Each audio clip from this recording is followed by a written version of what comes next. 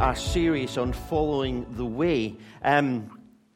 So the first week we looked at Sabbath being a time where we can rest and delight in God. And don't we all need that? And it's been there from the start of time. It was set up for us. Then then the next thing we looked at was prayer and finding spaces to pray in our day. I remember I talked about that the Jews had three different spaces in the day. They'd pray as the sun comes up, at noon, and when the sun goes down. Also say that early Christians would pray. They had something different. Can you remember, how many times of prayer did the early church have? 7. Oh, some of us were listening. Excellent. 7 times. They would set aside 7 different times. But it's important for us to set some space in our day to pray. And then last week we had Coral here to share with us. I did find it amusing when she stood up and she says that I am known as a bit of a chatterbox as she came up to speak about solitude and finding that space to be alone with God. Well, I find it even more ironic that I'm speaking this week on fasting. So, of all things. Now, I don't know about you, okay? I fall between two things, okay? One, I know I'm not good at DIY, okay? But the second thing is I'm Scottish, and I'm reluctant to pay for anything that I can do. And I think I'm good at DIY. The problem with me in DIY is I have all the tools, but no idea where the tools are. Do you have a man or someone like that in your life where I can fix that, but they're like, I don't know where the tool is, or I don't have the tool. We had an issue with our tap once. It stopped working, so no problem. I said, I'll get it fixed. So I went to get it fixed. It took me a while to get a tap cheap enough. I managed to get someone to get me a tap. So in the meantime, we had a pair of pliers that we're turning the tap on and off with. But I managed to source down the tap really cheap. Being Scottish, loved it. It was perfect, you know what I mean. But all I had to do was swap the tap over in the kitchen for this new tap. And I thought, that's easy peasy. But when I went under the sink to see how to switch it over, to my horror, because I'd seen all the YouTube videos, you just clip these things off and click these things on. But not on my tap, no. Had these 2 pipes, like copper pipes, hard. And so you needed to undo the bolt at the top. I didn't have anything to undo. I couldn't even reach that bolt. And so you needed a specialized tool. Or a specialized man or woman, or someone who's good at DIY, not someone rubbish like me. Anyway, for 18 months, we turned that tap on and off with a pair of pliers. Until Rachel's mum was coming to stay in our house, and she was like, you can't make my mum turn the tap on with pliers. So I had to do something about it. So eventually I had to phone up a man who had the tool to change the tap over, which cost me money. Fasting is a bit like that. Fasting is a tool. It's a specialized tool. And it's given to us to use. And it enhances our prayers and makes our prayers more effective. It makes our prayer life more powerful. But some of us don't use that tool. We just sort of get on. We'll just pray. It's normal. But it's an enhancement. It does more. So today, we're going to be looking at the whole area of fasting. So the big question where we start from is, why should we fast? That's a fair point, is it? Why should we fast? Well, I believe there's 5 reasons why we should fast. First one is we fast in obedience to Jesus. Okay, you got a Bible, open it with me. Okay, we're going to go to Matthew chapter 6. Just a show of hands, just to see if we're still in the thing. Do you think we should give to the poor? It's a good practice, don't you think? Well, it says this. This is Matthew chapter 6. It says, so when you give to the needy or the poor, do not announce it with trumpets. But when you give to the needy, do not let your left hand know what your right hand is doing, so that your giving may be in secret. So this idea that, yes, we should give to the poor. He says it, and we all probably agree with it, don't we? We should be given to the poor. But don't sort of brag about it. Don't tell the world about it. Don't let your left hand know what your right hand's doing. What about this next one? Do you think we should pray? I think that's a sort of good Christian thing to do. Well, it says it, doesn't it? We talked about it in the second week. And when you pray, do not be like the hypocrites. You know what I mean? Because they like to go into synagogue and into the temple and announce to everyone, look at me, I'm praying. But when you pray, go into your room, close the door, and pray to your Father who is unseen. So it's right that we should give to the poor. It's right that we should pray. But then we get to this bit. And when you fast, do not look so somber like the hypocrites do. But when you fast, put on oil in your head and wash your face. We're told that we should give to the needy or give to the poor. We're told that we should pray. But we're also told that we should fast. We should fast. The assumption is, as followers of Jesus presumed that we'd fast.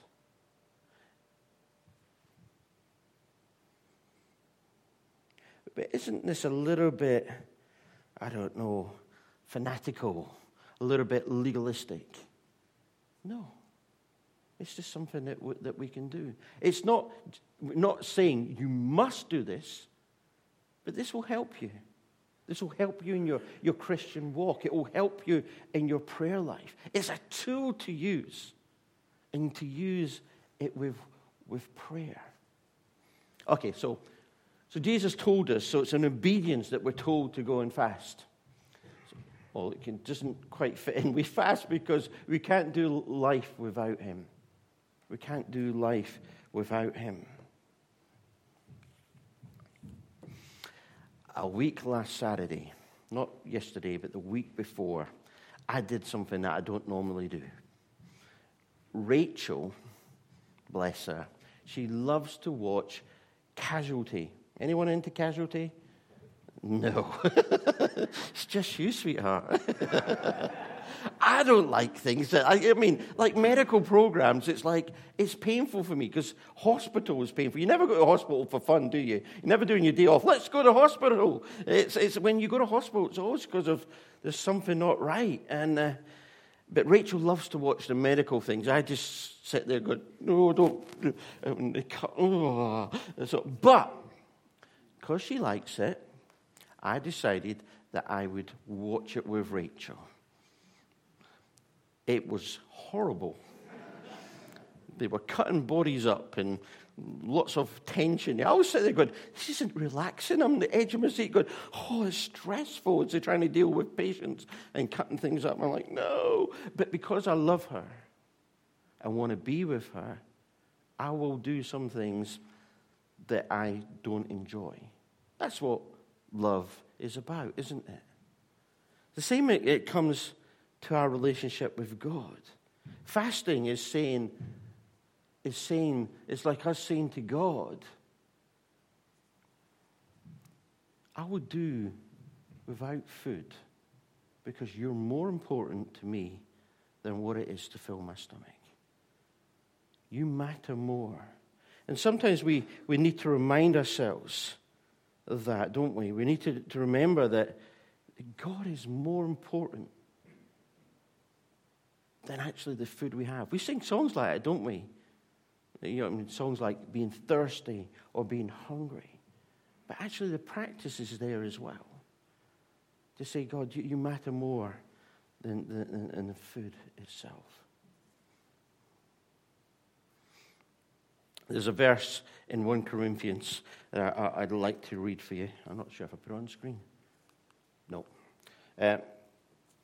1 Corinthians chapter 9. This guy, Paul, who writes this, he's quite the man when it comes to his relationship with God. He's so on fire for God. He's so up for God that he is prepared to go through anything. So, this is him describing what it is like to be a Christian. So this is 1 Corinthians 9, and we'll start verse 24. It says this: "Do you know that in a race all the runners run, but only one gets the prize? Run in such a way as to get the prize. Everyone who competes in the games goes into a strict training. They do it to get a crown that will not last. But what we do to get a crown will last forever. Therefore, I do not run like someone running aimlessly. I do not fight like a boxer beating the air. No, I strike the blow to my body and make it a slave, so that after I have preached to others, I myself will not be disqualified for the prize." What he's saying is, I so want to do everything for God. I so want to win for God that I'm prepared. I am prepared to go without food. In fact, Paul was such a man of God. He was prepared to do a lot in terms of what he wanted to do for God. It says that he was beaten with rods, he was whipped, that he was shipwrecked, that he went without food, that he was naked at points, that he was hungry, that he was thirsty. But yet he just kept going. We fast because we cannot do life without him. We fast because we are forgiven. The most famous preacher of his time, brilliant preacher, whenever he preached, things happened, people changed. And God came and he spoke in this man's ear and he says, "I want you to preach here." And he looked and he went, "I don't want to do that." His name was a man called Jonah. Remember him? Remember him from Sunday school? God says, "I want you to go to Nineveh and preach." And he was like, "No, yeah, I'm going to go that way." And he says he got on a boat. Nineveh wasn't even near the sea. He got on this boat and he tried to go as far away from Nineveh as possible. And it says as he was on his way, this big storm happened and the sailors came. "You better pray to God." He goes, "I know, I don't need to pray to God. I know why the storm's here. It's my fault." And they say, "Well, what should we do?" He says, "Chuck me overboard and you'll be fine." And so the sailors reluctantly, but they threw him overboard and he gets swallowed by a big fish. We all know the story. And inside the fish, he prays and says, "All right, God, I'm really sorry. I will go to Nineveh." And it says the fish takes him to dry land and sicks him up. And he goes off walking to Nineveh and he gets to Nineveh. And he's reluctant. And the reason why he's reluctant is these people are the enemies. The enemies. Anyway, he gets there and he tells the whole of Nineveh, "You've got 40 days. If you don't change your ways in 40 days, God's going to get you." And to his horror, these people hear his words and put them into action. And the king announces to everyone, "We need to change." Okay? And so we're going to fast. No one will eat anything. Even our animals are going to fast. And we're going to dress appropriately. So they take off all their fancy clothes and dress down. And they come and they humble themselves before God. And they say, "You are God. Please forgive us." It says Jonah's watching on the hill and he's like, "I knew they would do this. I knew it. I knew if you sent me here that people would change and follow you." And he's so angry and annoyed. But we fast because we're forgiven. Maybe there's something that's in your life. You know, God forgives all. If you come to God and say sorry, he will forgive you. But sometimes it's almost like in yourself that you have to say, "Yeah, I accept that." And sometimes you have to do beyond that. Maybe you're praying for someone and you're hoping that one day that they'll be forgiven, that they'll find God like you did. Maybe you need to fast for them. It's a powerful tool that he gives us. The other thing we fast for is because we need to know God's wisdom and direction. Sorry, it's not fitting on the screen. Because we need to know God's direction and wisdom. You'll find it often in the Bible. You know, when Paul and Barnabas was in a group of other people in Acts, and they said, let's pray, let's see what God is saying to us. And it said the five of them got down and they were praying, what do you want us to do, God? Where do you want us to go? And it said that the Holy Spirit came and he separated Barnabas and Paul, and said, I'm going to send these two. And the church then prayed and sent them off. They prayed and they were fasting, and then through this fasting, they found direction. If you're looking for direction in your life, where's God saying? What's God telling me to do? Or where's God sending me to be? If you want direction, and sometimes fasting will just open that door and help you to see a bit more. It's that direction that we need. The early church fasted quite often because they were just saying to God, what do you want us to do? Where do you want us to go? If you need direction, then fast. It's a powerful tool for that. And 5, we fast because we need God's help in times of crisis.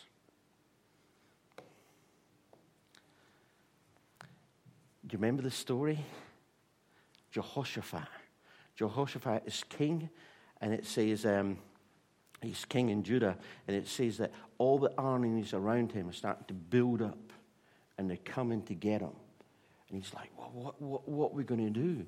I need help. I need someone to help me. And so he announced a fast throughout the nation. Let's fast before God, and God turns up.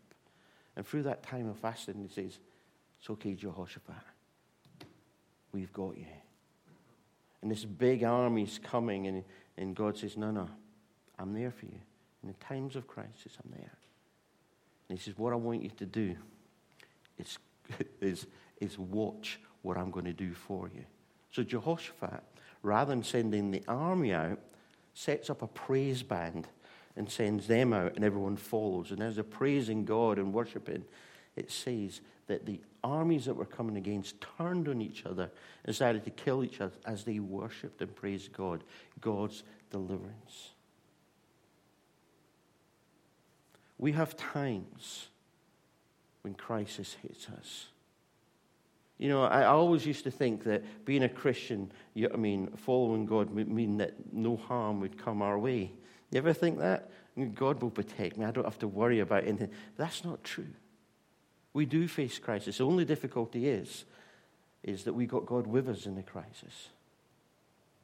It's like that story of Jesus in the storm, isn't it? We all have storms in life. And if you're not in a storm at the moment, there'll be one coming. I used to think there's 3 things, isn't there? Those in a storm, those who've just got over the storm, and those who've got the storm coming. We all face times that are tough. But again, by fasting, it's a powerful tool to help us in these times when a crisis happens. So, 5 reasons to fast. You can tell me what the first one was. Sorry?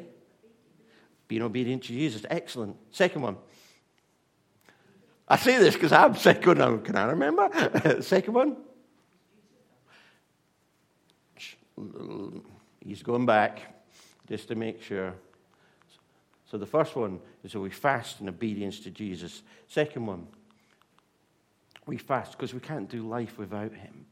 Third reason, we fast because we've been forgiven. We fast because we need God's wisdom and direction. And last, we fast because in times of crisis, we need God's power to turn up in our life. Now, as I said at the start, you don't have to do this. If you don't fast, that's absolutely fine.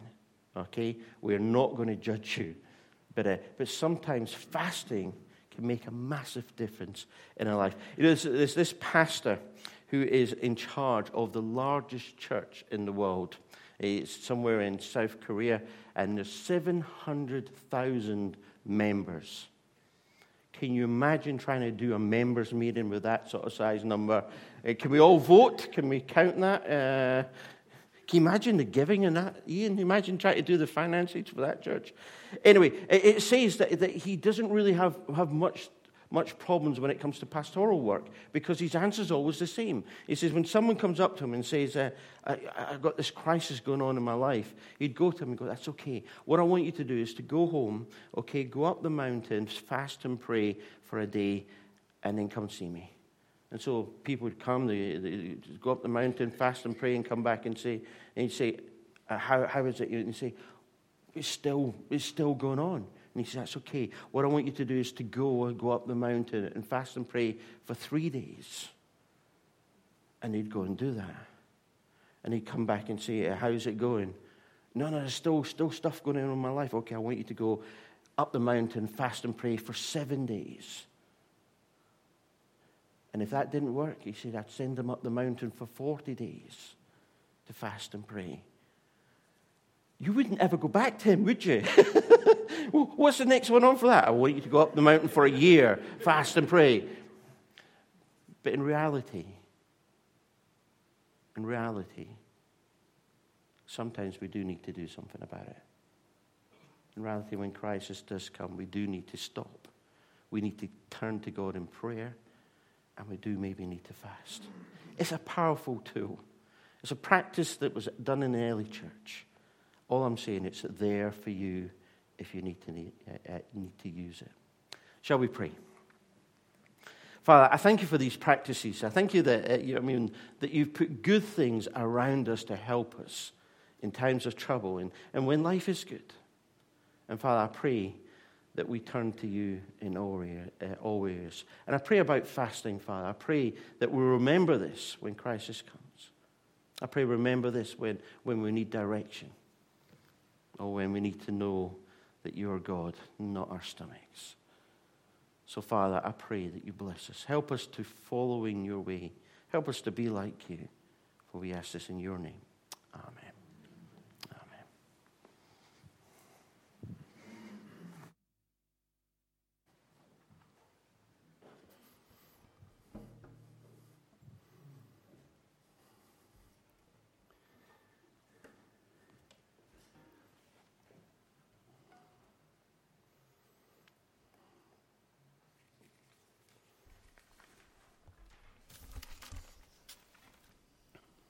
As we respond this morning, if you feel you want to just spend a bit of time in prayer yourself, staying in your seats, reflecting, that's absolutely fine. We're going to sing a song. It's not one we've sung here before, but the words of the chorus, I think, reflect something of what we've thought about this morning, this idea of, Lord, I need you, every hour I need you. So please feel free just to listen, join in if you'd like, pray, but let's sing together when we can.